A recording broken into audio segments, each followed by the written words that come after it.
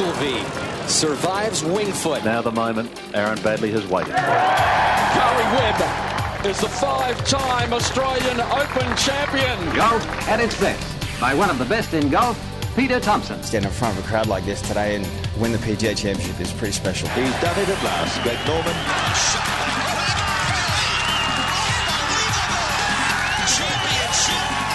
Matt Jones gets his name on the Stonehaven Cup. Leishman to 11 under. Now we've got a new leader, kids. There it is! Adam Scott.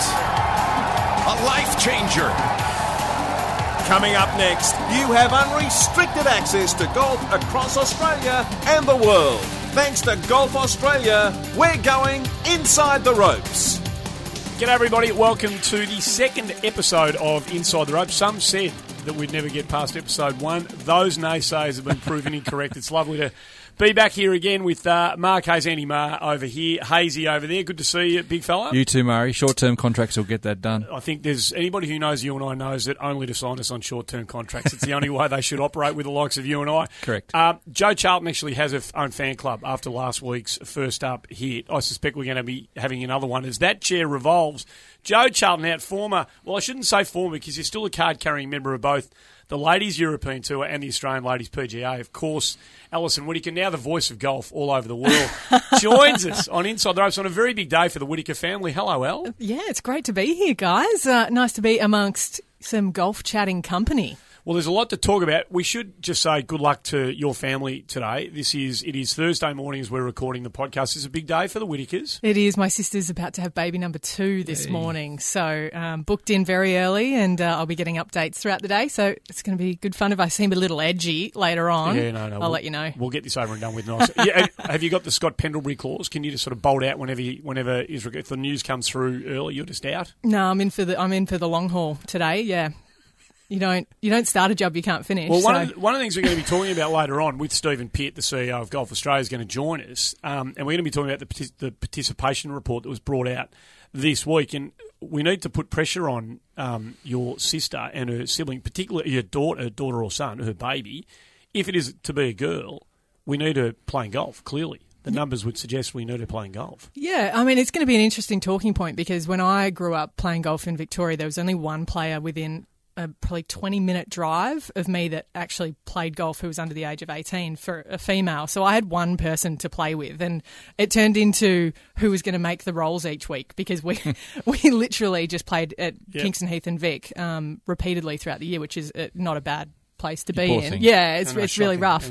Yeah. Learning golf at the 2 of the best golf courses in the world. So, but yeah, and now I think we've got about at least 40 juniors at Victoria. So, having said that, participation isn't great. There's still leaps and bounds that have been made in the last decade.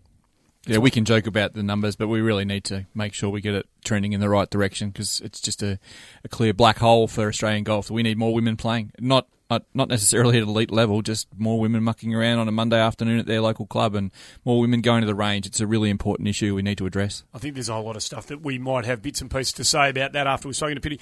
Brett Coletta is going to be joining us. It's a huge weekend in Australian golf with our frontline senior established players all over the place teeing up, but particularly from a young Australian perspective, there are so many young Australian pros who have got an unbelievable opportunity in front of themselves this week. It's a massive week for young Australians around the globe, particularly in the US tour there with Ryan and Brett Coletta and also Curtis Luck. But not only that, there's a couple of guys playing in the Korean Open on the One Asia tour. Matthias Sanchez and Cameron John, and there's a handful playing in the Scottish Stroke Play Championship too, and it's just a huge opportunity for them to press their claims and show sponsors and everything like that around the world, not just in their backyard. Now, you talked about, you brought hickory. Have you ever hit a hickory shafted golf club? I have. How did it feel? Interesting. Did you find the middle? Did you get that sweet spot? The that middle people is talk about? much smaller on a hickory shafted club, and the grooves. I love the grooves when they're just dots on the club face as well, like they've just been printed on by someone with a what do you call it? A hammer and forging iron. Let's go with that. But I wouldn't put them in play Well, you in this brought day and age. it up at one. And it's not like us, Andy, to leave loose ends at the end of shows, but episode 1 left a very gaping hole. Alan Grieve was the answer to the question that I left hanging in the ether, and he's going to join us later today too. We've got a special guest coming up in a moment. If you are listening again or for the first time, make sure you subscribe to Inside the Ropes on iTunes.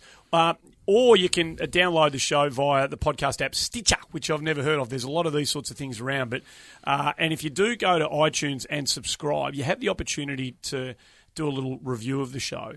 If you do the review, if you feel that way compelled, make sure you give us a 4 or 5 star rating. Anything else we're not really that interested in, but give us the bigger rating. That makes it a bit easier for people to find the show. Just don't even log on, otherwise it's a 4 or 5 star. Right. Exactly. Come on, guys. And tell all your friends about it. It's a really, if you look, let's be honest. In the broader mainstream media these days, golf, I don't reckon, gets the representation that it deserves, particularly this time of the year in the eastern seaboard states where rugby league and AFL and over in the west, of course, dominate. So if you love your golf, it's a great one-stop shop to come to, particularly if you want to keep in touch with what Australian golfers in particular are doing around the world. We're going to speak to senior ESPN golf writer Bob Harig in a moment about the big story of the week. And even though it's a kind of go-nowhere story at the end, there is no conclusion to this at the moment. It's impossible, if you've got golf people around a table at the moment, not to talk about the next Tiger Woods chapter. We sat here last week, Hazy, and it was the morning we gathered last week, Al, was the morning that the Woods camp had put out the latest missive that I'm feeling great, no more surgery required, I'm going to be back playing soon. Hazy was speculating that it might have been at his tournament. It was all blue skies. It was full steam ahead. Yeah, really, for the first time in a long time, seemed like we had as you say, a resolution as to what Tiger might become in his next coming, so to speak. But it's taken a very nasty U-turn this week, and unfortunately, what should have been an image of him, stretching his back on the follow-through or something like that, is now become a mugshot from Floridian police force, and the image of Tiger's saggy eyes, with lifeless almost eyes, horrendous. And we saw one of the most interesting headlines in quite a while in the New York Post, and I know we probably shouldn't go to New York posting very often, but the full page mugshot of Tiger on the front page with the headline "DUI of the Tiger." I mean, one of the great headlines. Credit to them, it was pretty clever. Yeah. But really sad in so many ways. Before we get to Bob, your thoughts on the latest development in the Tiger Woods saga? I mean, it's pretty disappointing, isn't it? I think that's a word that's going to be thrown out a lot. But, especially going into this week, and it's always interesting when these things happen when there's a big tournament being played, and how, all of the guys this week, that's the first question that they're getting asked. I know that Jason Day responded saying it's just not the kind of news that you want to see. Defending champion William McGirt, he said that you couldn't pay him all the money in the world, all of Tiger's winnings, tax-free, all of his endorsements, he wouldn't take any of it to spend one day in that guy's shoes just because of how much public ridicule and scrutiny he's under. So it's going to be interesting to see how the PGA Tour community responds to it, as well as everyone around the world. Well, the world has been interested in Tiger Woods from day one. There's no question about that. But US golf writers have driven an industry to a degree through the ascension of Tiger Woods. Bob Harig, senior golf writer for ESPN, is one of those. He's on the ground over there in America when we should be focusing on one of the great tour events of the year, the Memorial. Everybody's probably going to be talking about Tiger Woods. Jack Nicklaus was asked about it in his press conference when he sat there to welcome everybody to the tournament the other day. Bob Harig's been good enough to join us. Bob, thanks for your time on Inside the Ropes. Great to have you as part of the show. Your thoughts on the latest Tiger development. Give us a snapshot on how you're reacting and how the American golf writing community has reacted to the latest chapter. Well, I certainly think that when it first came out, Monday morning here, there was a big sense of shock. Obviously, it's pretty harrowing headlines. Obviously, the police mugshot was not kind to Tiger, and it's a serious thing that he did. I think first and foremost, and somewhat lost is, he should be quite thankful that he did not hurt himself or somebody else. You know, to the level of sort of incoherence that he had, and to be behind the wheel of the car at that hour is disturbing. You know, it was I think at the very least you question what kind of judgment did he have doing that, or was he so affected that he had no idea that it was going to get that bad? He was 9 miles from his home, but after midnight. So all of that is just and it still left us, as you guys were mentioning, that it's not a closed situation. We don't know all the details. We don't know if this is a problem or if it's just as he portrayed it, a bad mix of medications gone bad, and it's a one-time issue. I'm not sure we'll ever get to the bottom of that, frankly. It's playing out again in front of the world, just as his scandal from 2009 and into 2010 did, and it's got to be hugely embarrassing for him, and obviously puts quite a damper on the seemingly positive spin that they portrayed just a week ago. Him feeling a lot better after his latest back surgery. So that's when it's so stark, Bob, isn't it? Because last time we spoke of this, it was all roses, and now it's suddenly come up, in a black sort of mess. We've heard stories. I don't know if you can enlighten us or not, but there were this usual scuttlebutt in these sort of issues that stories have already been changed on police reports and all that sort of innuendo. Can you shed any light on that? Yeah, I think that started because the first reports that came out quoting police sources were so erroneous from what the actual final report was.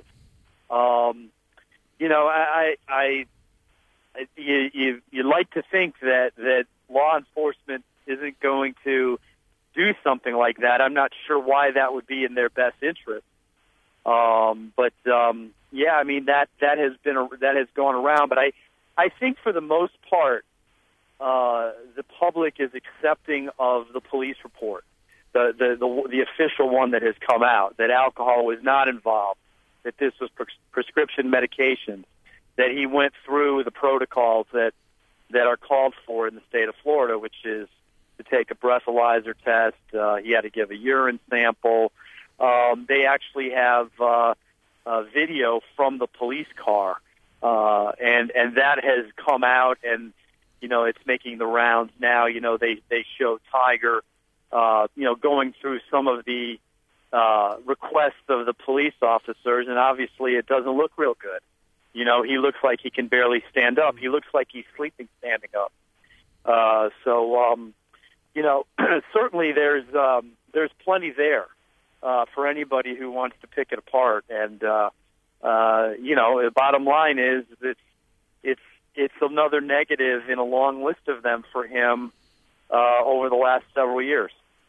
Bob, in terms of, all of the drama from 2009, 2010 sponsor-wise, I think it was Gillette that was pretty quick to jump off the Tiger bandwagon. Is there any rumours, in the US media about any of his sponsors that are thinking about doing the same? Well, so far, actually, Nike and Bridgestone. Nike, of course, the apparel. Bridgestone, he plays their golf ball. They are saying that they are sticking by him, that they are not altering any plans. And, there, as far as the other ones, there have been no reports either way. I mean, certainly you wonder. And let's be honest, he's not in the public eye. And so a lot of these companies are not exactly getting their money's worth. I would venture to say that most of his endorsement deals are tied to performance or playing starts, and so their exposure financially is lessened anyway. But certainly that has been a concern, and he has a side career basically. He's getting into golf course design. He's also got a foundation these things tend to have a way of possibly hurting that. People shy away when something like this happens. So I also do think, though, that as we've said and noted, there has to be a little bit of a degree of stepping back and making sure that we're not overreacting, because we don't really know the full story in terms of whether or not there's more to this, or if it was just an unfortunate one-time occurrence. Obviously, if there's more to it, and a lot of people have insinuated that, then he's going to need to get some help and get it straightened out. And frankly, what better time? He was not going to be playing golf anytime soon. That surgery that he had 6 weeks ago now, he is required to really be careful for 3 or 4 months before there's any real strenuous activity. And the idea of swinging a golf club violently, that is a long way off. So he has the time. He's not going to be pursuing that for a while. And if he's got some other personal issues to take care of, now's the time. Bob, from back in 1996-97 when the Hello World introduction came, he's been pretty much carefully stage managed through his career by Mark Steinberg in particular. You've got pretty good communication channels with Mark. How's he going to stage manage this? This is a totally different challenge to the myriad ones he's already had. Well, I mean, they did a better job of getting out in front of this by releasing a statement, which was Monday night, our time, but it was still, we're talking a good 8 hours after the news broke. They probably needed to get it out even sooner, because obviously this sort of thing, the photo, the conjecture, it gets a life of its own. The statement, obviously, he apologized. He explained what happened. Since we've learned that that he cooperated to the level that he could, given the condition that he was in. But as far as taking it from here, my guess is they don't say anything else. I don't know that there will be any more. Tiger isn't going to be in public anytime soon that we know of, unless he shows up at his golf tournament in the Washington, D.C. area in a few weeks. And now that's quite, that's probably up in the air whether he does that. He might not want to take away from his own tournament, because clearly the first time he's in front of the media, he's going to get peppered about this pretty good. But I think that is their stage managing right there, that statement from the other night, and then not say anything else. Bob, last one before we let you go, and this is bigger picture and sort of broader beyond just what he does as a golfer, and I don't know how well you know him personally, but he's kind of grown up in this spotlight, he's lived his life in this bubble, he's been carefully managed, as Hazy mentioned to you. Has Tiger got perspective? Could you have a conversation with him about, the kind of Donald Trump administration, or is he looking forward to, Game of Thrones, the next series? Is he the kind of guy that has his feet on the ground, or has his life been heading towards the cliff because he doesn't have a kind of broader perspective for quite some time? Yeah, that's a really hard question to answer. I mean, in my conversations with him over the years, I get the sense that he has a good feel for what's going on in the real world. He's aware of what's happening. He watches some of the same television shows we do. Certainly follows sports in America like we do. But does he have a sense of other things that that he might not grasp? I mean, think about it. He has been for 20 years, for his entire adult life, he's maybe taken a handful of commercial air flights.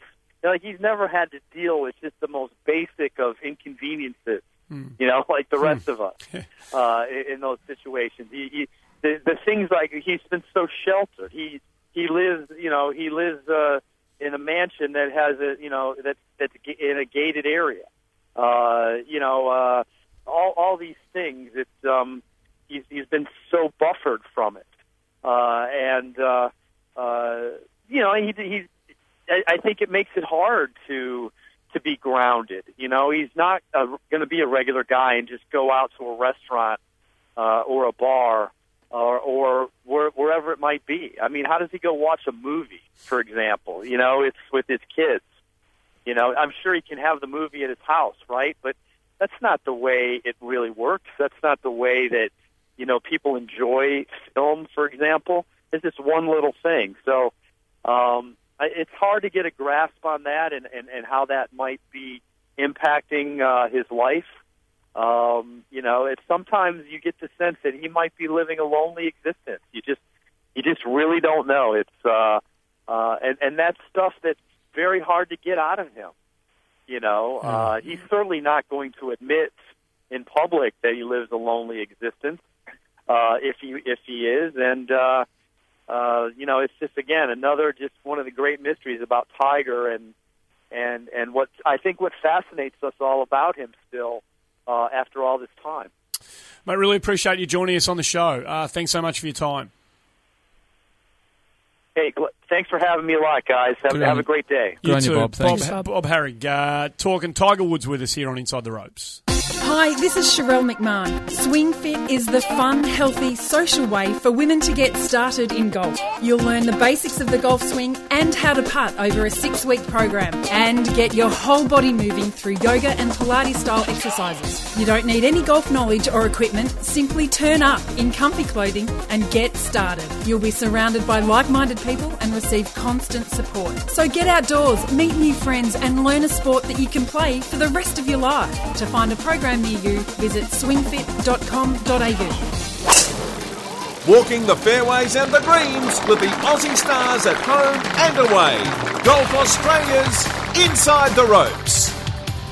So there's a whole lot of other stuff to talk about. Brett Coletta's about to join us. We'll review what's happened last week and obviously have a big look forward to Memorial, where B. Coletta's teaming it up with a lot of other young Australians. But we spoke about Tiger last week, Al, and before we get to Brett, we asked Joe Charlton, and Hazy and I had our views on where to, and if there is a next chapter from a golfing perspective in the Tiger story. Do you think he's got another kind of string to pull in that regard? Well, I think after the last scandal, it really took him 3 or 4 years even to get back on a similar page of performance. So I think, you know, 2 massive scandals like this is going to be pretty hard to get past for any person. One of the points I wanted to note of Bob's was actually about Tiger's personality. And Tiger and I have a couple of mutual friends, and they always said that when they went to parties, one time Tiger said, "Oh yeah, why don't we go out on the boat?" And everyone just stopped and looked at him because he never asked anyone over to his house. He was never that kind of guy that invited people in. And so you have to wonder what these scandals are going to do to him mentally in terms of becoming perhaps even more of a recluse. He's been playing video games for the last many months with all of his surgeries. So, you know, you've got to maybe take that into account as well with the scathing remarks that I'm sure he's getting, that he is human as well. You know, we're a million miles away from this, but it's the painkiller thing that worries me. We've seen, and we all have heard stories about athletes in other, sports who have developed unhealthy reliances on painkillers, and the state that he was in when he was pulled over, and the fact that he just didn't know where he was, and the cocktail of medication, all that sort of stuff. If he's at a point now in his life where he's 41, 42, and he needs this stuff just to get through a day, and this is a million miles away, so we're just assuming this sort of stuff, but if that's what he needs just to get through his daily life because he's in so much pain, he's in massive trouble. Well, he can be readily excused for having these available after a back fusion surgery, but it's the fact that he's having them at 3 a.m. Exactly is the issue, because it tends to point, whether we're there or not, it tends to point to a social issue and not something that's medication related. Well, there's one young fella who probably is interested in talking about Tiger Woods because he's grown up as a pre-teenager, as a little kid watching Tiger do his thing, but he's turned up at Memorial where Tiger's done some fairly handy things in the past, and I'm sure he's got his eyes on the prize. I don't think Brett Coletta's the sort of young golfer who tees it up anywhere and doesn't give himself a chance of winning it. He's been good enough to join us on Inside the Ropes. Brett, terrific to have you on the show, mate. Thanks for your time. No worries, guys. You're part of a little flotilla of Australian golfers, and a lot of young Australian golfers who are teeing it up over there. What do you think you can do in this super stellar elite field over there this weekend? Yeah, we had a meeting earlier today, or an interview with the guys over here. It was a bit of emphasis on a young Australian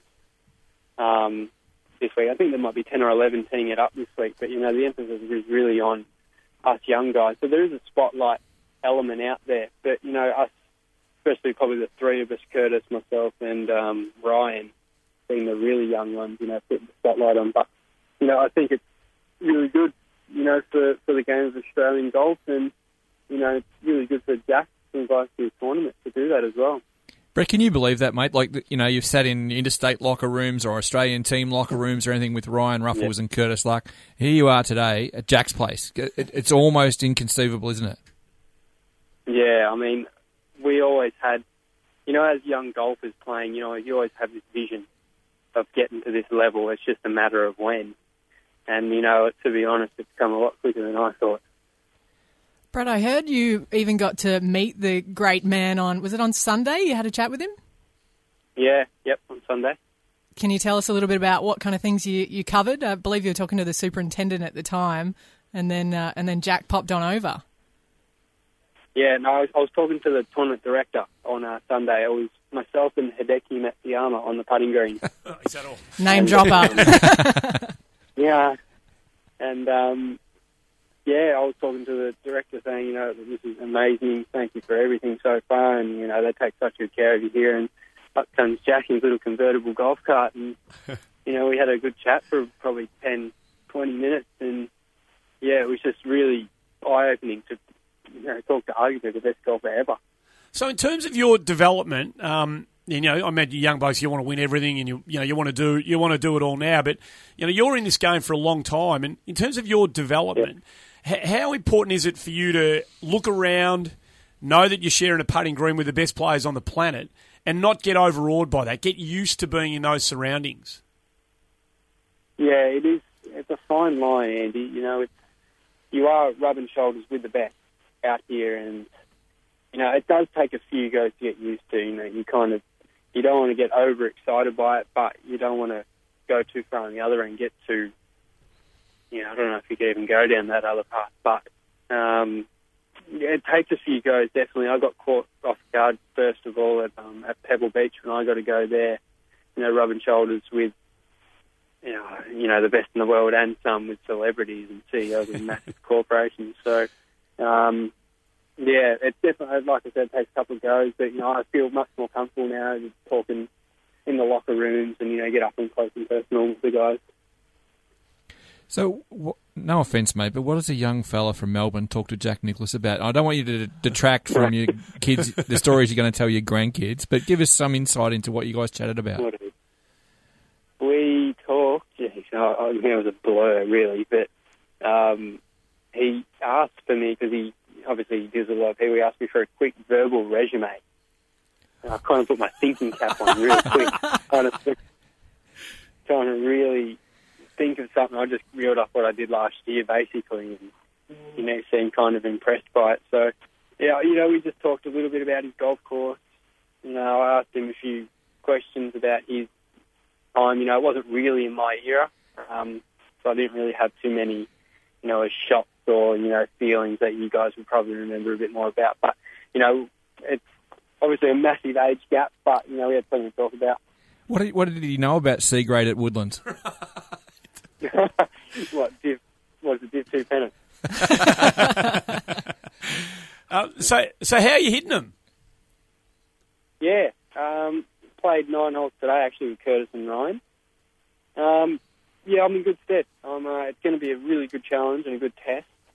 This afternoon it was blowing, gusting heavily, probably 25, 30 mile an hour, and the greens, it's such you look on TV, but it does no justice. It's really, it's a proper golf course out here.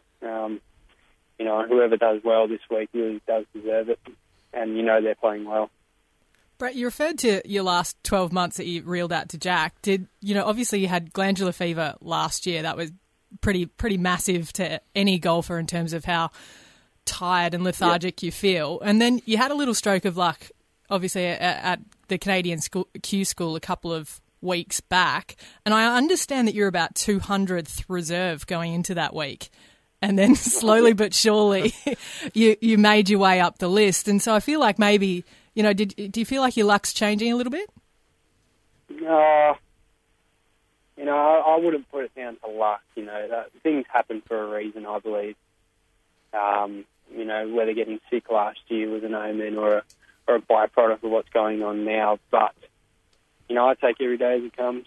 Not really looking too much into the past, just kind of looking forward and seeing what I can do to better myself every day, basically. But, but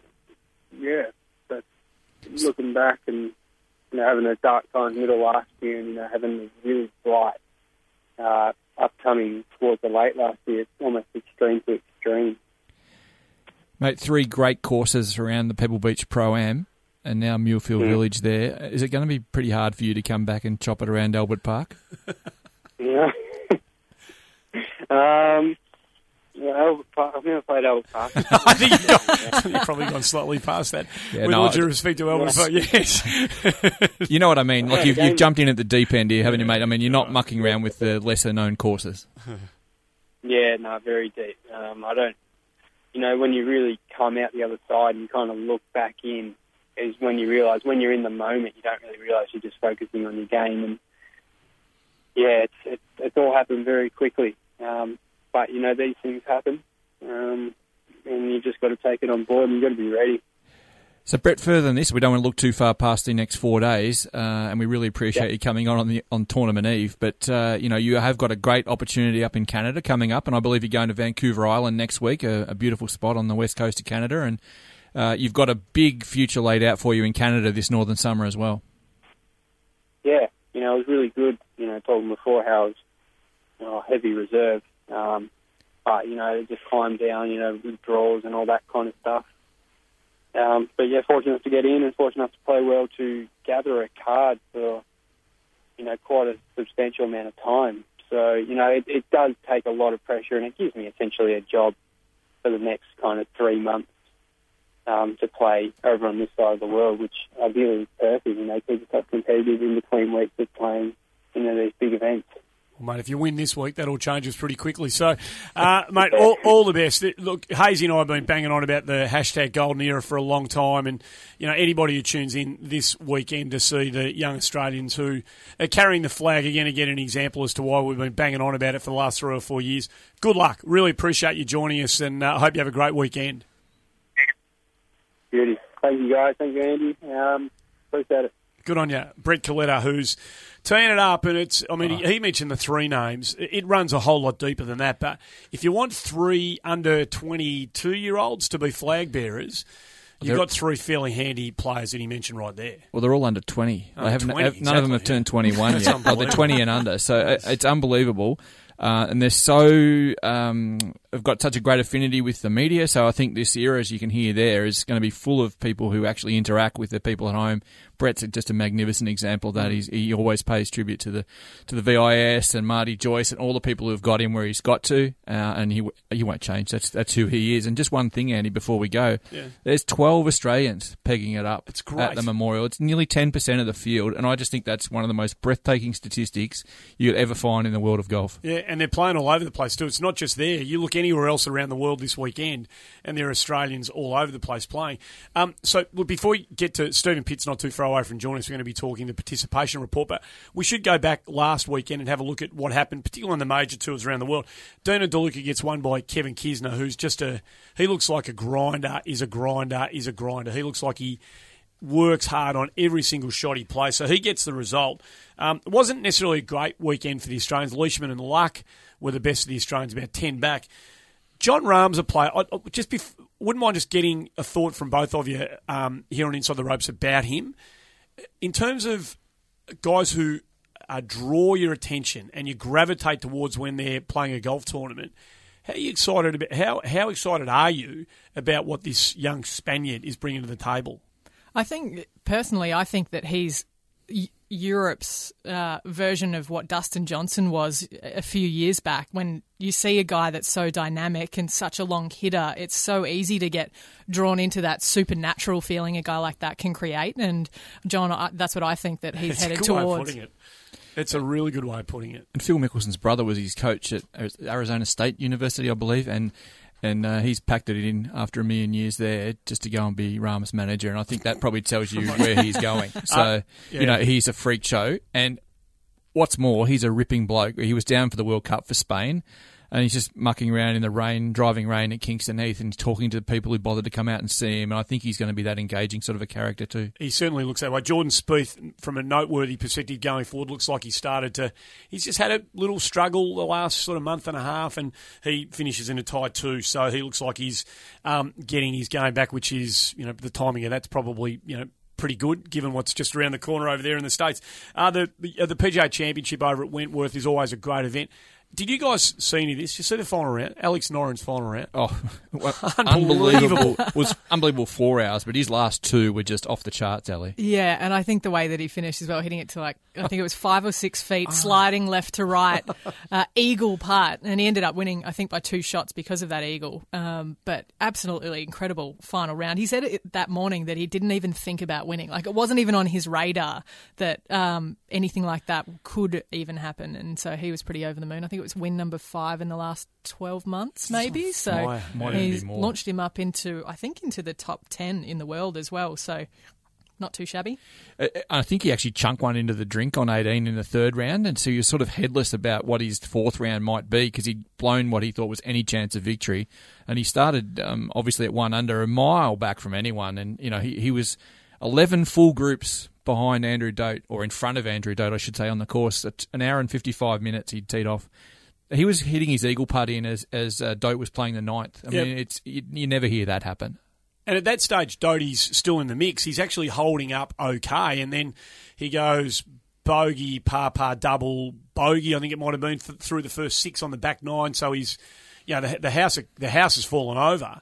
To his credit, he birdied 17 and 18 to get it back to 7. He had Dimi Papadatis on his bag too, which I noticed in the coverage. I was going, that bloke's familiar. That's Papadatis. How cool was that? It was awesome. 2 weeks off his own win at the WA PGA out in Kalgoorlie. I don't even know how he got to Europe that fast from Kalgoorlie. Exactly. He rode a kangaroo or 2. But and I think that's something that's very unique to Australian golf. It's something I've always been really proud of in terms of our tour families, is that it happens on the LET, it happens on the Symmetra, where you see players that don't have anything to play in going out and caddying especially for the better players, because there's so much to learn and there's so many ways to play golf that I think any chance you get to have an inside look is important. And Dimmy was over there obviously to help out, but the next day he's up pegging it up in the US Open qualifier at Walton Heath. So, and there's heaps of Aussie support out there too, and we might talk about some of the success we had there. We will. We'll do that a bit later on. We spent a lot of time looking at the top end of leaderboards and who was the best placed Aussie. I'm going to throw in, and I don't know whether either of you have got any intel on what's going on with Nathan Holman, but we all saw him win the PGA Championship in 2015 back here, and a couple of the guys he beat, Lombard and Fratelli, they're starting to make their mark. And since then, Nathan Holman's had a really tough time of it. He's teed it up 37 times since winning the PGA Championship. He's missed the cut in 20 of those 37 tournaments. He's withdrawn in 2 of his most recent 4 events. He's only had 1 top 10 in that period of time since 2015. He got it to 149 in the world official. He's now 486 after the withdrawal last week when he's about 8 over after 6 holes. What's going on? Does anyone know what's going on with Nathan Holman? This guy's got a lot of game and he's a good young player. It's a worry when you see somebody go through this kind of tailspin. Yeah, I mean, clearly troubling scores that he's returning. He's never one to shirk away any issues, though, Nathan. He's a ripping young fella, above being a good golfer. Clearly, you don't win the Australian PGA Championship by mistake. But he confronts issues, and I'm sure, hopefully we'll get him on. He's not the sort of guy to dodge calls, so we might try and get him on in the next couple of episodes and have a chat to him and see what he's thinking about it, because it is hard from afar to tell any of these things, and as Ali knows all too well, we spend a lot of time away from Australia as travelling professionals. Sometimes we're a bit detached, so maybe the reality might come home on our show in a couple of weeks. Yeah, that'd be good. The women's game, of course, last week we talked about Minjee Lee not signing her final round card, which it cost her a fair bit of, the folding stuff. She bounced back. She didn't get the result, but that was an outstanding performance by her in the Volvic. Yeah, I think she was listening to the podcast where Joe had a crack at her and then Hazy had a crack at the LPGA. But, I mean, I'd expect nothing less from Minjee. And, she took it right down to the final hole. For those of you that don't know, she actually, it's a reachable par 5, the final hole there.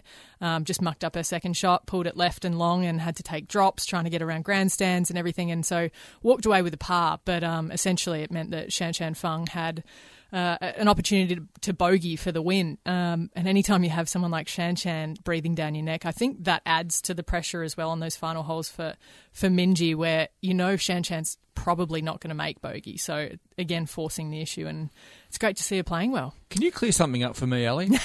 you don't know. There's no one in the world knows these players better than you. Shan Feng. I've wasted 10 years calling her Feng. Yeah, it's Shan Feng. It's actually, if anything, it's more Feng than Feng, but yeah, not Feng. Sorry, mate. There you go. Right. Education. This is why this podcast plays a very, very important role in our greater and deeper understanding of the great game of golf. Correct. And why Ali is professional, not only a golfer. Exactly. Just before we get off the women's game, we spent a lot of time talking, obviously, about Minjee in recent years and Suo to a slightly lesser degree, and the prism of women's golf's been lived through Kari Webb for such a long time in Australia. Sarah Jane Smith's been quietly going about her business in the last sort of 12 to 18 months, and she had another fantastic result over there on the weekend. Yeah, I was actually going to bring her up if you guys didn't, because to me she's one of the most underrated players that goes under the radar so much in Australian media here that, she's so good. And to me, when I was growing up, she's only, say, 2 or 3 years older than me. She really was a benchmark when she was playing as Sarah Jane Kenyon. If you Google Sarah Jane Smith, you find almost nothing. You look at the other stuff, you'll see all of her amateur record pop up like it's no one's business. And a few other photos. Yeah, true. Let's not talk about that. It's all above the board as a calendar. But anyway, so she actually went through a tough time just out of her amateur days where she had a car accident. And again, not something that's spoken about very often. Most of the people that were in golf at the time knew about it, but she did well to even get back to playing golf, but seriously talented. One of probably, if you gave me an option of picking one player that would shoot 65, I'd choose her because she can go seriously low, and she has done that in the last couple of weeks as well, where she can prove her worth on a golf course. It's amazing, Ali. She's gone past Kari in the world rankings. It's an incredible achievement because, as Andy says, we all just sit here. Kari's our best. What else have we got coming up? Sarah Jane's joined the list of people gone past Kari, and Kari's not, she's not playing brilliantly, but she's not chopping it either. Sarah's she's lit up. Her career's really starting to blossom. She is, and I think it's what we expected from players like Sarah, but also Sarah Kemp. When they turned pro, they were the golden generation for my generation. Those were the players that we really, we all thought and hung our hopes on in terms of getting those first LPGA wins and creating something in women's golf in Australia, a different kind of hype that Kari brought in the late 90s. And Sarah is one of those, she's the best. Like, this is a girl that is, everyone will tell you that she's the nicest player on tour. She's not. All right, I can tell you, she has a ripping sense of humour. The amount of times that I've been in tears because she's just come off with like a one-liner, and her husband Dwayne got voted the hottest caddy, I think, or hottest partner on tour, and I couldn't think of two nicer people to spend an evening with. He beat Jeff Artis. Amazing. I know. I'm not sure Jeff Artis actually got a vote. Sorry, mate. But no, so it's great to see her playing well, and she's obviously finding some form. The Golf Australia website is now the place to go to look up your handicap and so much more. Whether you're out and about on your phone or in the office trying to avoid work, just go to golf.org.au and punch your golf link number into the box at the top of the homepage. Who knows? Maybe that last round was just good enough to put you in single figures. While you're on the site, check out the daily golf results at your club, view our course index for up-to-date ratings, read the latest golf news from home and abroad, listen to Australian golf podcasts and interviews, and watch video tournament highlights or tips to improve your game. It's everything a golf tragic could want. Visit golf.org.au today, the home of Australian golf. walking the fairways and the greens with the Aussie stars at home and away. Golf Australia's Inside the Ropes. So what we're talking Sarah Jane-Smith, which is an interesting segue into the Golf Australia participation report, which I know you're, Alison, pretty keen to have a chat about. It was released this week, and Hazy, you've had to pump out the information for the rest of us to dissect. But there's some elements of it, and Stephen Pitt, the CEO of Golf Australia, is about to join us, that I imagine you're not here just to talk female issues because you're a woman, but from the female perspective, there's some slightly troubling data that was revealed as part of that participation report. Yeah, I read that only, I think, 15% of the new members were female, and I think there's been a 3% decline in membership as well from the female side. So, yeah, it is troubling, and it's something that we need to address. I feel lucky that I was able to get access to this report and be responsible a little bit for the women's side of the game in Australia. I think I implore all pros to take responsibility for golf in your part of the world, because I think it's something we need to do, and it's going to be good to kind of just scratch away at this issue a little bit and have an educated discussion about what we can do going forward. I don't want to drop her in any hot water or anything, and maybe it will die before it ever gets off the vine, but I heard that Stacey Keating-Peters is also passionate about this, and she's going to perhaps fire up and do some research at some point soon as well. So I think it's personally fantastic, Ali, that you feel responsible. Not that you need to, but it's a critical thing, as I said earlier in the podcast, Andy, to get women involved at all levels, from club committees right through. It's just a huge gaping hole in what we're trying to do. And if you're looking to grow the game, there is an obvious target area through which to grow it. I'm sure it's an area that Stephen Pitt, the CEO of Golf Australia, is fully aware of, and I'm sure probably agrees with what you two have already said, and he's been good enough to join us. Hi, Stephen. G'day, Andy. How are you? I'm good, Mark, mate. Alison. These reports are they're always interesting, and they give us a bit of they shine a bit of a light on where the game's at, and generally, media want to focus on the negative rather than the positive. So we're talking about the women's game. Are you alarmed? Are you disappointed? If I ask you how to respond to the female numbers from a participation perspective, where are you sitting on that? I think there are some things that are really concerning, but it's not just recently. I think what's really interesting when you look at membership trends going back to 1970. So the report includes membership data right back on a year-by-year basis back to 1970. And what we saw is men's membership numbers really, really grow through that period of 1970 to 2000, and almost doubled from 200,000 to 400,000. But we didn't see the growth in female membership to actually go along with that. Female membership stayed pretty stagnant. It had a couple of years of growth here and there, but it was pretty stagnant. And then as we've come down the other side, and men's membership has shrunk a little bit, women's has shrunk more, particularly in the last 5 or 6 years. And in that time, we've seen the men's membership stabilise pretty well. So if you look at that, it's really interesting, and it probably supports a case that as an industry and clubs haven't done a very good job with connecting with women over a long period of time. And there's some societal things that happened in that period, like women going into the workforce in much greater numbers. And I think golf clubs haven't adapted to that. They haven't connected with working women in particular. And those are things that need to change. But there's I think golf needs to address some deeper-seated issues. And one of those is just the poor percentage of female golf coaches that exist in the system. So right now, female membership's at about 20%, which is something we'd love to address and love to get it up towards 30% in a definable period. But to do that, there's other aspects of the industry that need to come along. We do need to get more female coaches on board. There's no doubt that female coaches, I think, will help drive female golf. They'll connect with, particularly with young girls coming through, and help bring more women into the game. So there's those sort of things. I think a lot of clubs haven't really addressed golf for women particularly well. We see clubs where there's no women on boards and club committees, and those sort of things have to change as well. There just needs to be a much better pathway across the board to connect with women's golf. Yeah, I couldn't agree more. And I do think, Stephen, perhaps we haven't found the formula to wrangle in those women that are in that 18 to, say, 40-year-old age bracket into the game, because obviously the report showed that the average age of women was, I think, 8 years older than men at 62. Men's was 54 years old.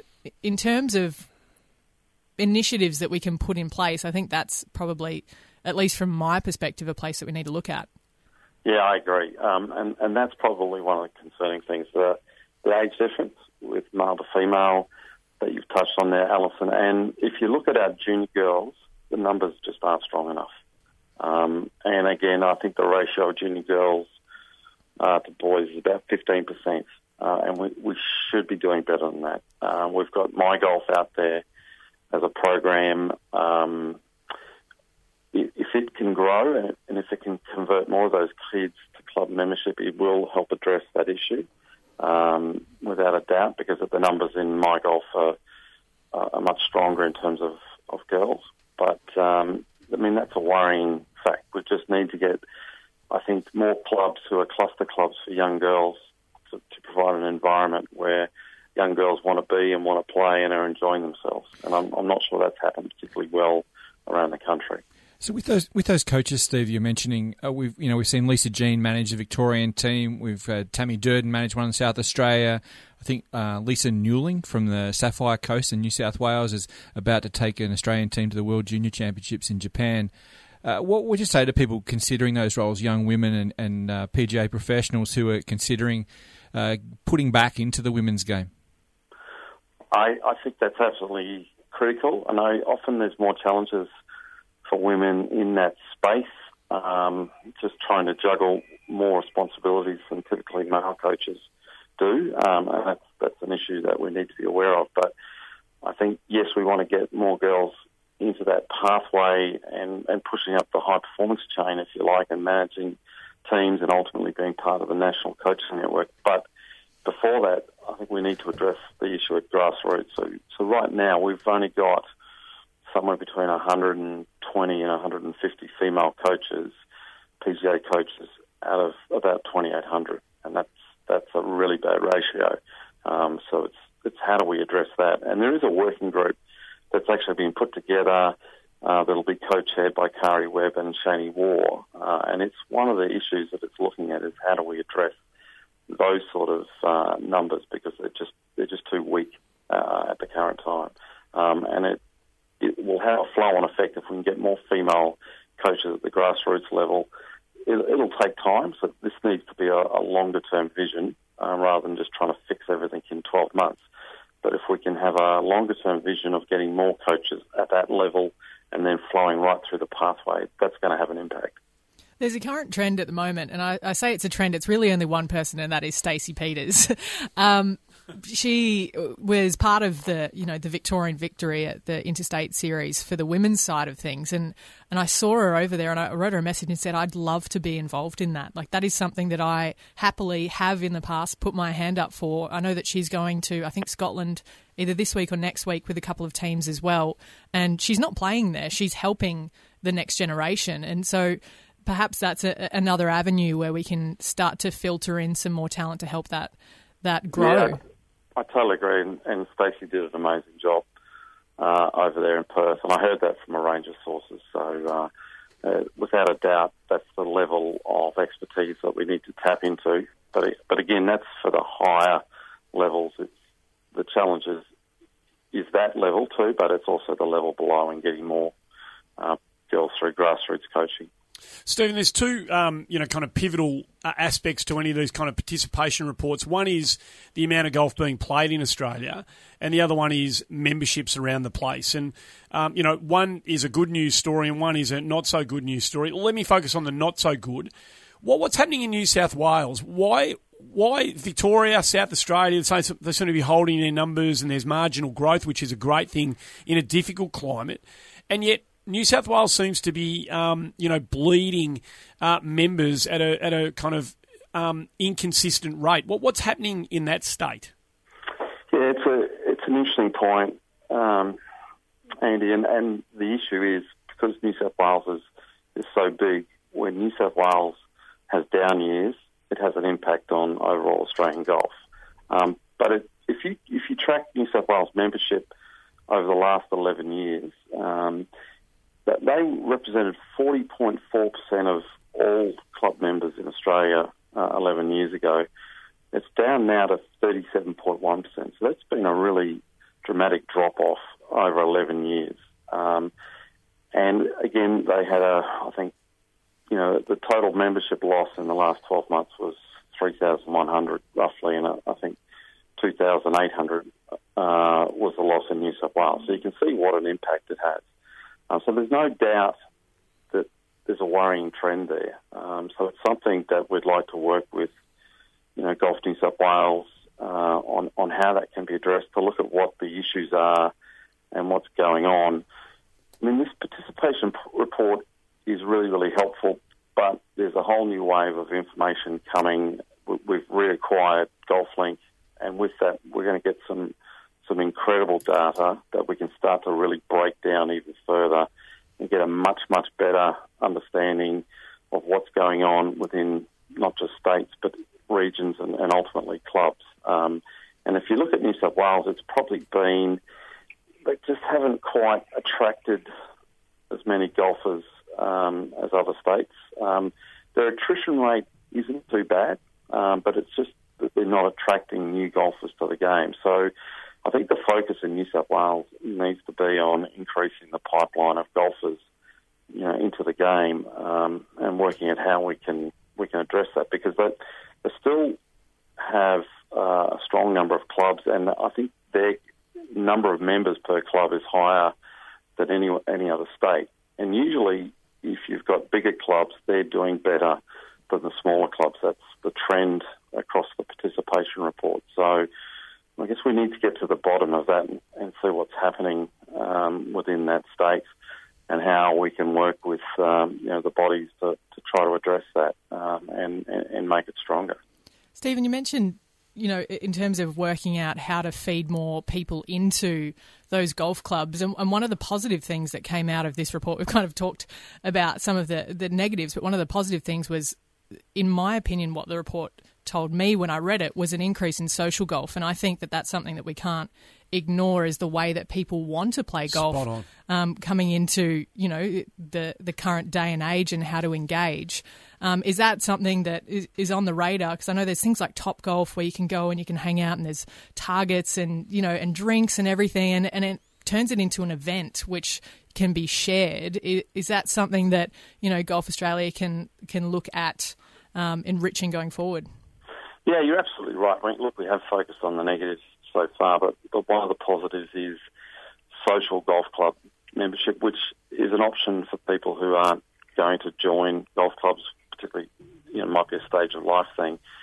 But I think coupled with that is the number of young members we've seen come in. So 50% are under 45, 70% are under 55, and then 33% are under 35.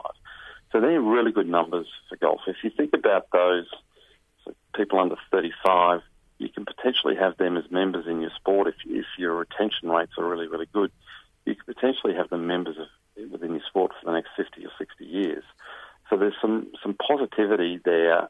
And I do think that's a reflection that clubs, not all clubs, but a number of clubs have made a concerted effort to attract new members, that they've understood that their membership profile is getting older and they need to address that. So that's positive, and I congratulate the clubs that have been proactive in that space. For golf, though, there is some excitement coming in things like Top Golf, and it's something that Golf Australia looked at over the last 5 or 6 years and been aware of what it's achieved in the US. But I think our vision is trying to get a golf club in the hands of as many people as possible, and initiatives like Top Golf and some of the other things that are out there help do that. Now, not everyone's going to get a golf club in their hand and go, this is me for life, but I think the more people that that we can get to experience the game and hopefully give them a fun time or experience with golf, then they're on that pathway and they're on that journey to perhaps, playing more golf and really getting the bug and getting into the game.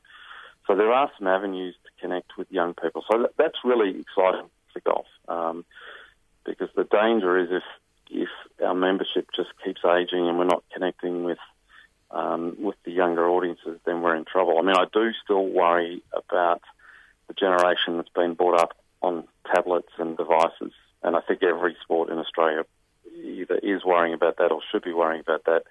And there will be a challenge connecting with those kids, and that's something that we need to be aware of and look at how we can do that. But in terms of the slightly older generation, I think golf has found a really strong resonance with that group. They may not be as wedded to the club membership model as the generations that went before them, but there is a deep passion and enjoyment of the game, and that's really positive for golf. There's a lot of interesting reading in the report. If you love the game of golf, you can find all the data at Golf Australia. Stephen, thanks for coming on and telling us a bit about it. Pleasure. Thank you very much, guys. Stephen Pitt, CEO of Golf Australia, and we could do one podcast dedicated to clubs and their willingness to open up the doors and make themselves more inclusive, because this is and golf can survive. The numbers will tell you that golf in Australia can survive with non-member playing golfers, because the number of rounds being played in Australia are up. Absolutely. So the game can be okay without members. But if clubs want members, they need to be more inclusive and they need to broaden their perspective on what is an appropriate member, particularly some of the golf clubs we've been lucky enough to play, spend a lot of time playing at. A lot of them have got really stringent rules regarding, what is an acceptable golfer. I'm just sketchy on the details at the moment, Andy, but there was a story overnight about Gold Coast Club in Southport voting to let female members vote for the first time.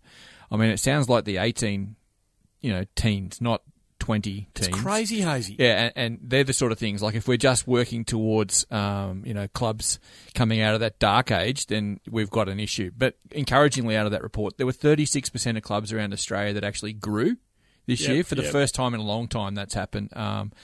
We've got to make sure that they all throw open their doors. Golf Month, which we'll talk about in another podcast coming up in October, and it's a real chance for the clubs to really, attract a whole new generation. And who cares what you wear? Just get them on the course and get them swinging. Look, I couldn't agree with you more. I went to Lake Carrinyup a couple of months ago, had a Friday to kill before I had to work on the Saturday, went and played 15 holes, just had to walk around. Friday afternoon, beautiful day in Perth, and went up to get the cab at the end. It was 4:30, 5 o'clock in the afternoon by the time I finished. There was a jumping castle. There's a bloke in the corner playing acoustic guitar. It's a real country club feel. There were mums and dads and kids all over the place. Blokes have had their round of golf, jumped in the pool, put the T-shirt on, nice shorts, got thongs on, no problems. And there were 200 people gathered around the golf club enjoying the amenity.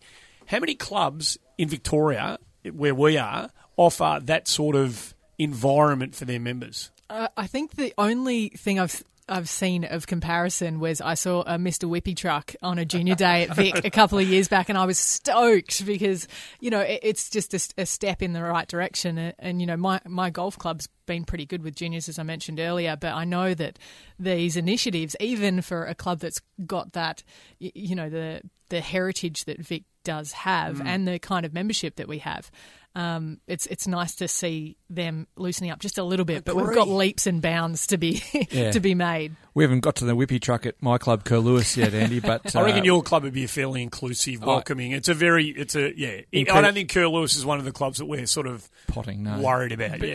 But just as an example, Steve Brodie, the pro there, he wants to put out, and he has put out a series of tee markers up and down the fairway so that 6-year-old kids can learn to play a full wedge into a green with their second shot to a par 4. And it works its way back to 15-year-olds, and that's what you want. You want clubs to go that extra yard, whether it's whip vans, new tee markers, whatever. You just want clubs to throw open their doors and think about what it's going to look like at that clubhouse in 25 years' time, whether it's going to be octogenarians, God bless them, or whether it's going to be full of thriving young people with their families. We need them all. Yeah. Everybody needs to be part of it. We've got some general business to get to and we've got to hear from Mr. Hickory Shaft before we wrap it up. Don't forget, subscribe on iTunes. You can download the app Stitcher and you can hear the show through. If you do subscribe through iTunes, give us a rating and tell us what you think about the show and spread the love. We want more people listening to people talking about golf than not. We'll get Alan Grieve up in a moment. General business, though, just the bits and pieces we need to put in the mix before we get to the end of the show. I've got a heap of little bits and pieces. Wade Ormsby's the one that I was most happy about this week. You mentioned US Open qualifying at Walton Heath. He gets through. It's his after all the golf that Wade Ormsby's played. I couldn't believe. I think I might have read it on Golf Australia or somewhere that this is going to be his first major championship that he's qualified for, which staggers me. In 16 years as a professional, and he hasn't been a spud, just a journeyman. Right. He's actually been a really good player. He's been quite successful, yeah. And that just shows you how hard it is. And we take it for granted because, Adam Scott's teeing up in his 2.5 millionth major at Erin Hills in a couple of weeks. That's what happens, and it's just not true. And Wade Ormsby, a great player, and it's a tremendous credit to him that he's stuck at this for so long. 16 years as a pro, and now he's finally got his first crack at a major. That's good, isn't it? Yeah, it just goes to show with majors, sometimes it's about being at the right place at the right time, having a good week at the right event where there happens to be qualifying on, or just having a good day out on the 36-hole qualifiers they have around the world. It's such a golden goose, the major, isn't it? Yeah. That, it does go to show that you've got to be lucky to get in them. And another one who's playing his third major is Adam Bland, who qualified out of the Japanese Tour. He finished third in the Mizuno Open on the weekend, and that got him a spot through the Open qualifying series. So he'll be at Birkdale in July. Huge achievement, great bloke. We're going to have him on the podcast within the next couple of weeks as well. Isn't that fantastic? Bowl up your bits of your general business bits and pieces on the way through. Yeah, well, in that same tournament, the Mizuno Open, they had 4 spots to go through to Birkdale, and the 5th place finish, or actually T4, was Won Jun Lee. Yeah. We haven't heard of Won Jun Lee in 1,000 years. I mean, he was the bloke, I don't know if you all remember, I'm sure you guys do.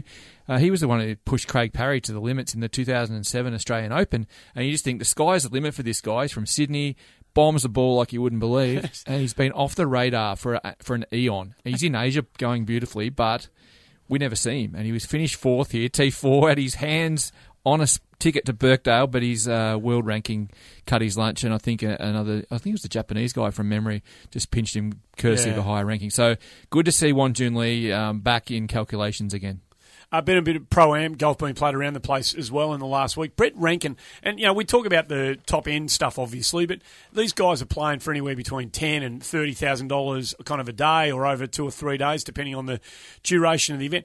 Brett Rankin's had a pretty big week. He's won 2 tournaments on the Pro-Am Tour. I think I'm right in saying that. It's sometimes hard to know when these things are played in the context of the podcast, but James Marcazzoni picked up a win, Ash Hall picked up a win, and Brett Rankin won 2 Pro-Ams during the week. So, Ash Hall's gearing, he's got to keep his game in nick because he's heading over for the Open Championship as well. So these tournaments can play a really important role. These events can play a really important role for a multiple of reasons. Yeah, tournament golf is all about momentum to me, and you need that when a schedule may or may not have an event for another 2 months. So the importance of these smaller events, it's so easy to throw them away because of their prize funds, but the reality is it takes just as much to win a tournament there. Obviously, maybe not on the world stage as most of the bigger events in Australia are, but it's a learning experience, and putting yourself in that experience more times is important. Yeah, and as you say with Ash Hall, he's got the date at Royal Birkdale courtesy of his finish at the Australian Open,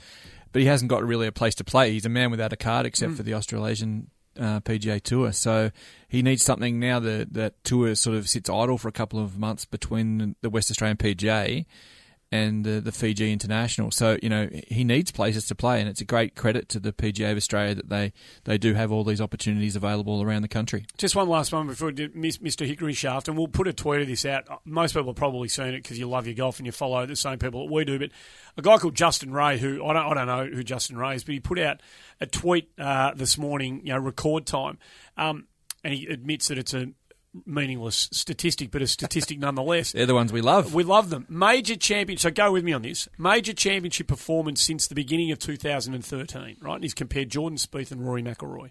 Wins, 2 each. Rounds in the 60s, 21 each. Rounds played, 58 each. Strokes taken, 4,108 each on the number. No way. Scoring average, 70.83 on the button. Score to par in major championship performance since the beginning of 2013 in major championships, 18 under, the pair of them. Isn't that for all the golf they played on, all the courses they played all over the world in all the different conditions, either halves of the draw and all of that sort of stuff? That's one of the great stats. Absolutely identical numbers. Well, I'm going to pull you up on the last three because the last three all kind of mean the They same do thing. mean But Keep him on I've the got straight to point and it narrow. out. Don't rain on my I parade with know, Alison. no, but having said that, I mean that is absolutely. You're 100% It's pretty right. stunning, isn't it? Yeah, the more numbers you can chuck out, the more impressive it sounds sometimes. You couldn't baffle Ellie. You had me, but No, Ali was all over really, it. I could tell halfway she wasn't impressed. G'day, I'm My Golf Ambassador Jason Day. I'm really excited to be an ambassador for My Golf, Australian Golf's national junior program, jointly run by Golf Australia and the PGA. My Golf is every Aussie kid's first step on their golfing pathway. It's all about teaching children the basic skills of golf in a safe and healthy environment, and just as importantly, about the life skills that golf can teach you that distinguish our sport from the rest. Remember to visit mygolf.org.au for more information. Walking the fairways and the greens with the Aussie stars at home and away. Golf Australia's Inside the Ropes. Before we wrap it up today, we were talking about hickory. We spoke to you about hitting hickory shafted clubs earlier, and we spoke about it last week. And we've got the man on who is Mr. Hickory Shaft Australia. Yeah, we have. And last week, I mentioned that there was a young man called. Well, I didn't give his name, who'd won the Brisbane Golf Club monthly medal playing hickory shafts against all these technologically riddled opponents. And the answer to that question that I couldn't answer then was Alan Grieve. And I apologise, Alan, but welcome to the show, mate. It's great to have you on, and we want to hear a bit more about hickory golf. Mate, thank you for having a chat with me. That's great. It's a pleasure, mate. And we'll talk about the monthly medal, but this is a passion of yours now. You've thrown the medal sticks away, basically, haven't you? Correct. I haven't touched them since mid last year. And you're playing off a handicap of? I'm down to 6 now. I just think that's an incredible. Yeah, that's an incredible achievement, given that courses have stretched out over the years, far from what hickory sticks are originally designed to be. Why have you done that? Is it more? Is it a feel thing? Is it just a passion for the traditions of the game? What is it that's made you do that? I've always had a hickory putter in the bag for 20 years or so, and about 8 or 9 years ago, I just decided to do a bit of research on it and then bounced across to hickory golf and gone, well, the golf game's a bit stale. It was just not going anywhere. wasn't really enjoying golf itself, and this brought the passion back to golf. Righto, mate. Let's cut to the chase here. You've rolled up at the Brisbane Golf Club. All these guys with their fancy, big-headed drivers and everything like that. Monthly medal, pegs at the back. Correct. Tees in the hard spots. Championship course, Queensland Open course, the Australian Interstate Series course last year, both. Yes. And you've just smashed them. You've obliterated these choppers with their fancy technology. I wouldn't say I smashed it, mate. To be honest, I made a few putts. I only hit 6 greens and red. And to shoot 2 over doing that, I rolled a few putts in. So in terms of yardage off tee, irons into greens, Alan, are you conceding much territory to the modern equipment?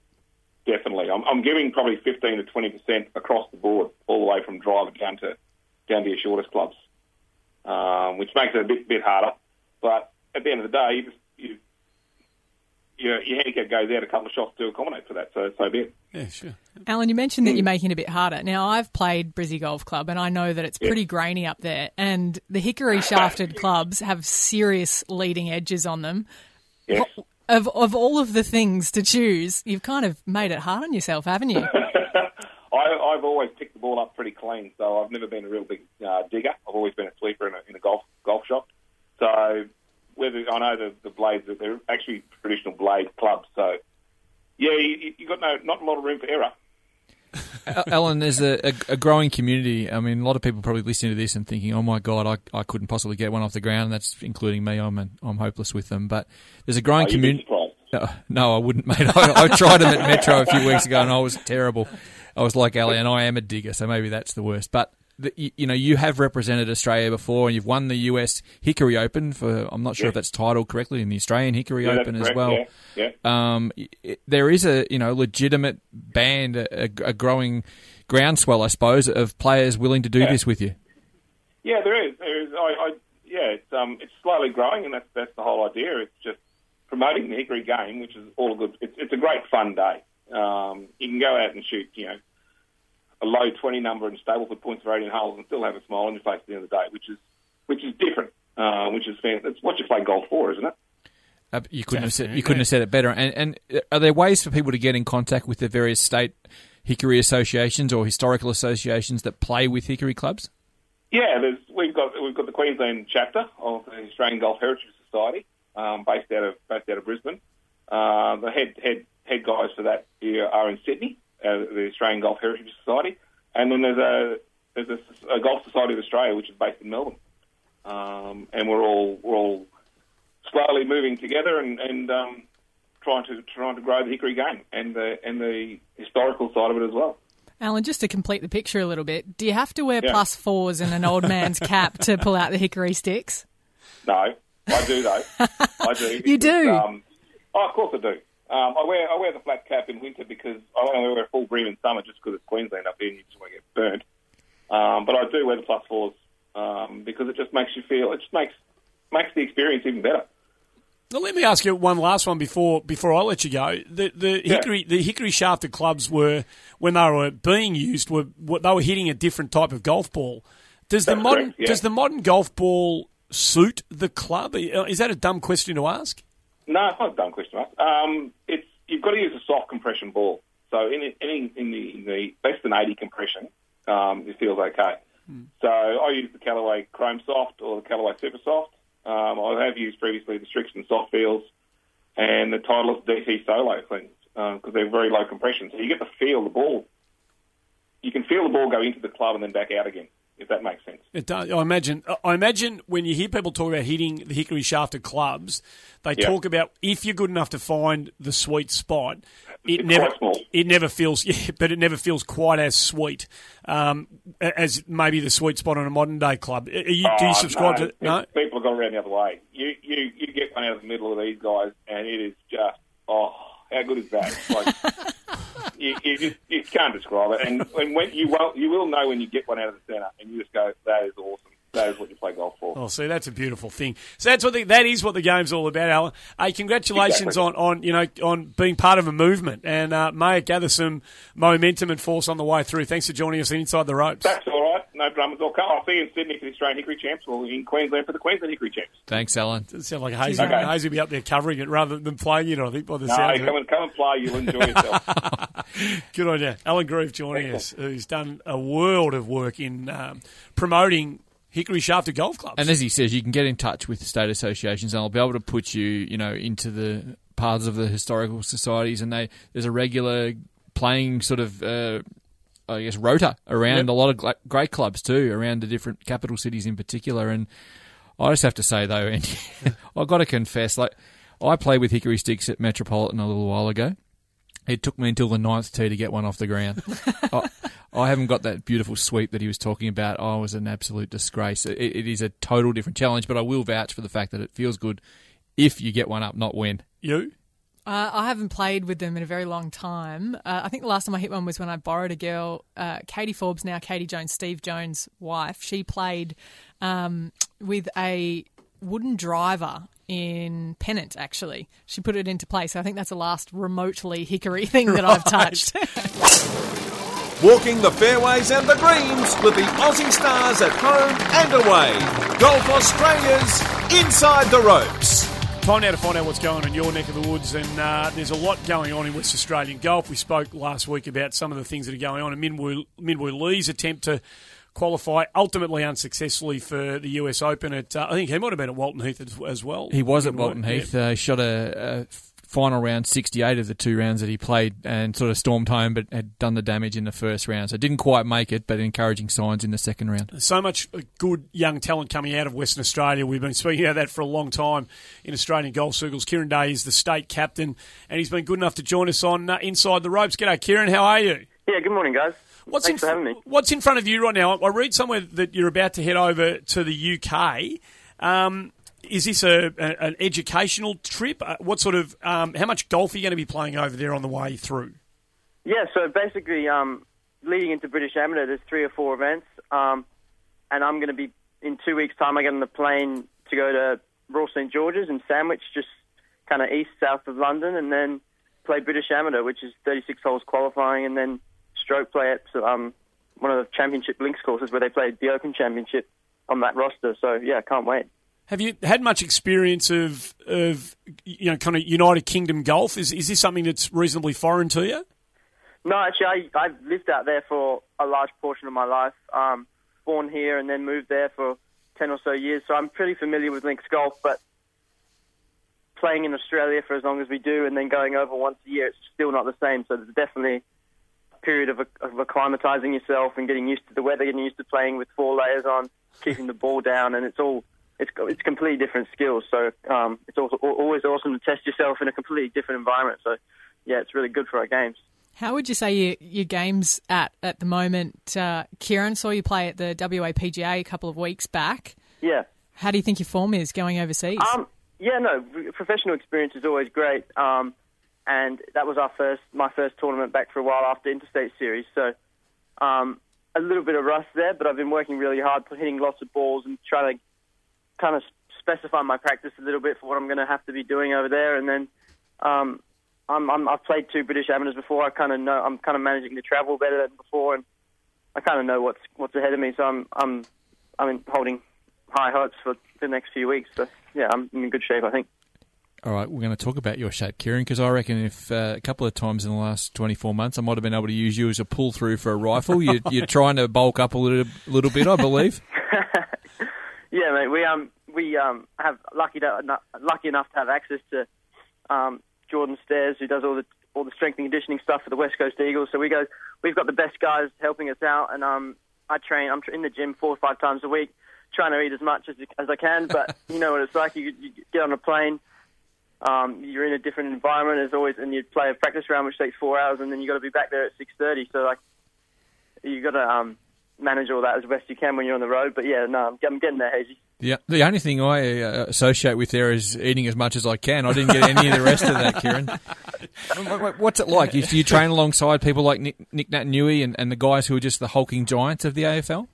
Oh no, I don't. We don't train with them. But Jordan tells me all the stories about those blokes, because Nick's obviously been out with injury for a little while, and he comes straight from Subiaco to train me. So he tells me a little bit about what's happening. But no, it's just good to have access to someone at the top of their profession like that. And yeah, he helping me a lot in the gym. So it's good. Kiran, how much of that is golf specific? I mean, there's probably a danger in getting too big in certain parts of your body from a golfing perspective. You don't want to be putting too much pressure on sort of key areas. How much of what you're doing in the gym is very specific to the game that you play? No, that's exactly right, mate. Because you can get as strong as you like, but as soon as you lose any mobility, flexibility, and potentially cause injury, the amount of repetitions that we do in the same repetitive movement, we have to be very careful. So a lot of the stuff is conventional lifting, but then it's also a lot of mobility stuff in between, a lot of injury prevention stuff, and then, as you said, golf-specific stuff, because it is a very, very repetitive skill. So we need to make sure we're strong in the correct areas. But I've really enjoyed all that stuff, and I now just see it as part of what we do, and all the guys are doing it. So you get left behind if you don't. Kiran, you're part of a very small population of players that have chosen to study as well as play golf, and you're doing something that I did in the early stages of my amateur career and go to university whilst playing Australian golf, and I know that that's not easy. I ended up going to the States to try and finish my studies. How are you finding that balance? Yeah, no, it's really interesting that dynamic, because as you say, I travel to the States every year to go play, and the college guys kind of have their programs set out for them. They all study together, they play the tournaments, but they're all kind of doing the same thing. The tutors know, the lecturers know. It's a system set to get a degree to play golf. It's a little bit different here, so I can't do a full-time 4 units a semester, but I do 1 or 2 and tick off the units when I can. And basically you can kind of make as many excuses as you want, but essentially I think if you manage your time properly, wake up early, do your practice, do your training, you can find 2 hours in the day to do your work. Because I've got my exam at 8:30 in the morning on Monday, and then I fly out to London at 10:20 p.m. So cutting it kind of fine. But yeah, I think if you want to do it, you can do it. We're just going to talk about you among ourselves for a second here, Kiran. You can hear he's Andy in particular. He's disgusting. I don't know how he can be so organised at such a young age and so good at multiple things. It's annoying. And Kiran's the captain of Western Australia. Yes. I mean, and you can hear through the way he speaks and addresses the different topics that he's a legitimate, not only good golfer but a leader in the making here. Kiran, do you think about that? What's the pride you had in leading your state into interstate competition, especially with some of the big names of amateur world golf under your not tutelage, but under your wing? Yeah, no. Series is an awesome week, Mark. Just to be able to represent your state, to have your mates around you. Golf is a very individual sport. It's very essentially lonely, I guess. You travel by yourself, you rock up by yourself, and you're trying to beat everyone else, and it's all on you. But for that week, you get to be with your mates, and you get to share the ups and the downs, and to have that position of responsibility for my state was amazing, really, because I've grown up in some pretty impressive West Australian sides, as you can imagine, and to be able to take a bit of ownership of it was an amazing experience, and I really enjoyed the leadership of it, and I think the boys did as well. So, no, that was an awesome week. I mean, the result aside, because clearly you probably didn't achieve what you wanted to at the men's interstate series there. What do you take away from the week, and the fact that you welcome the East Coast and South Australia for that matter, and Northern Territory to Western Australia to see some courses that we don't normally see as part of the rotation, but. You play at Cottesloe, another course that's sort of growing in familiarity and popularity through Curtis Luck primarily. You've got some just brilliant facilities there to work with, haven't you? No, I think that's right. I think you could say it's a bit of an undiscovered sort of gem over here. There's plenty of really amazing courses, and a lot, as you said, a lot of the guys don't often come over. We're always on a plane over to Melbourne or Sydney to play a tournament, but not as often this way. So when we do get to showcase what we've got, I think Aussie Amateur's coming to Perth at the end of the year, and that'll be at Kiran, and that's an amazing course. So I think it's great to get the guys over here and to see what we've got to offer. The sun's always shining, and I love it over here. So it's good. You've obviously got a lot in front of you. Do you have an ambition to sort of chase the pro game, or are you happy with what's in front of you now? No, absolutely, mate. But I'm trying to. It's all about world ranking as an amateur to try and, when you do turn professional, to get that little leg up, because essentially, as soon as you make that step, everything becomes your expense. It's no longer funded, and you need to be ready to go, because there's this huge pool of players who are going for a very small job applicants, essentially, because there's 3-4 major tours which you need to kind of get onto to be successful. So I'm trying to get into the top 50 in the world over the next couple of years, but potentially go to some Q scores at the end of next year. But yeah, if you can crack that top 100 in the world, it gets you a few leg ups, a few sponsorship opportunities, and then you can kind of make tracks from there. So that's where I'm trying to go with it. Mate, you're a club mate of Curtis Luck at Cottesloe. What's it like to see one of your good mates and your great amateur partners through the last couple of years pegging it up at things like the Memorial this weekend?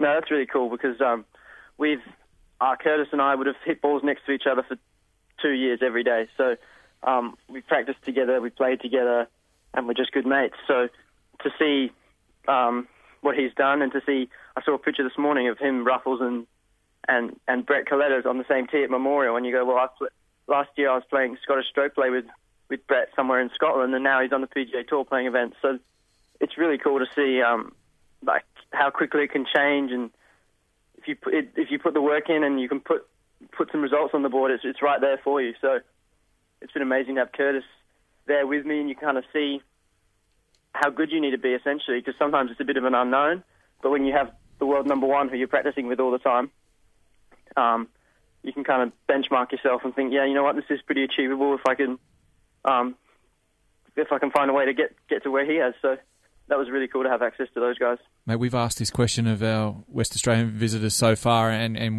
we'll continue to, because we're in awe of what you guys do with a relatively small population compared to some of the Eastern Seaboard. You know, from Min G through Hannah and Brady Watt and Ollie, Goss and everything, down to you guys, Curtis, etc. It's an amazing channel of talent that you're just pouring out here. Why? How does this happen? Yeah, I think just having from early days, the first series I played, I was playing with Oliver Goss and Brady Watt, and these guys are playing on TV, playing US amateurs, and it's just hard. It's probably hard not to get inspired. The first interstate series I played, I'm sitting with Oliver Goss, we're watching the Masters before we get on the plane to Brisbane to play junior series.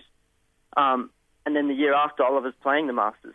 So being around that sort of level of amateur golf, I think it just inspires everyone around you to go and work really hard. We work hard. We kind of always there for each other, I would say. We're a very close-knit bunch. And yeah, just the success of previous generations, and then it just seems to continue to inspire the young generation to just have a crack, because it's there.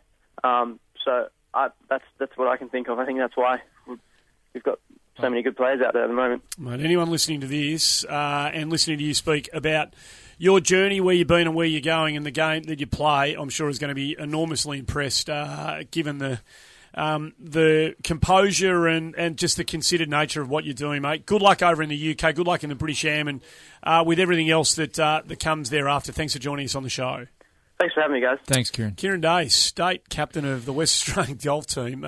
Amazing what bloke. An impressive young man. Just as a man and a golfer, just a little slip of a bloke. You probably wouldn't mind me saying that, but you know he's big in a lot of things that really matter in life, and you know he'll go over there. Hayden Barron he'll team up with, and Ben Ferguson are already over in the UK. Just watch him. There's more coming from the West. Yeah, incredible perspective from someone of his age, and it goes to show there's a mentality, I think, in this generation of the kind of strike-it-rich nature of golf. When you think about how quickly Ollie Goss turned, what was a spectator sport into an opportunity for himself, as Kiran mentioned, at the Masters. And our lads that are out playing the Memorial this week on sponsors, exemptions and so forth, it's incredible the opportunities that they're being handed at the moment. And patience is a virtue. I mean, he's clearly got other priorities that he wants to, tick those boxes before he launches. And, they're in such a rush these days. I think, if I don't go now, I don't go. But there's nothing to suggest that at 23 or 24 you can't make that leap. He's 21 now. I mean, he's got all the time in the world in front of him, this young man. Super composed. You'll get there. Yeah, perspective's a great thing. That's it for Inside the Ropes, the WA version. Thanks for tuning in. We'll see you next week.